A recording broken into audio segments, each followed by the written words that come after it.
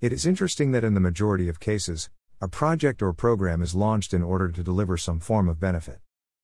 However, for some reason, many project managers and PMOs focus on delivering the project on time, on budget and to agreed scope, without keeping track on the delivery of the benefits.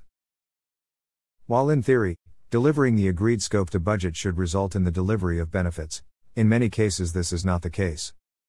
It is not unusual for the project manager to think that they are not responsible for delivery of the associated benefits. The problem usually occurs when the benefits are not directly linked or to the same timeline as project deliverables. You may wish to implement a new computer system that automates a process. This could result in the benefit of reduction of costs through less resources. However, it may be the case that the resources cannot be released from the current manual process until the system has been up and running for 6 months. In this scenario, the project manager delivers the system and then closes the project. The view of the project manager is that it is a success as the agreed scope has been delivered on time and on budget. However, the benefits will not be realized until the FTE have been redeployed. So to avoid the risk of not realizing agreed benefits, you should think about how the different components of project and PMO management can help. Business case. In an earlier podcast it mentioned how the business case is important. It is the contract between sponsor and organization. Agreement to the business case means the organization agrees to provide funding, in return for a stated benefit.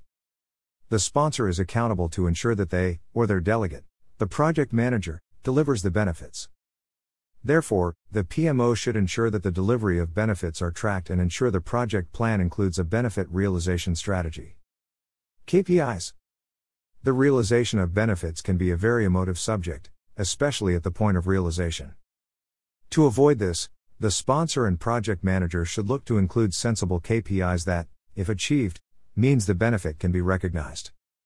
Ideally, the KPIs should be agreed early, even included in the business case, as this is usually a lot less emotive.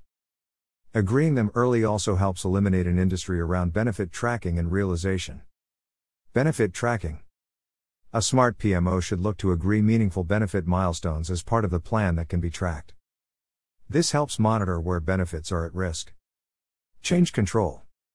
Include criteria that require a change control to be raised when benefits are going to vary from those in the original business case. This ensures that everyone knows that the benefits are real and must be delivered, not simply used to make the business case look better to get funding. Reporting.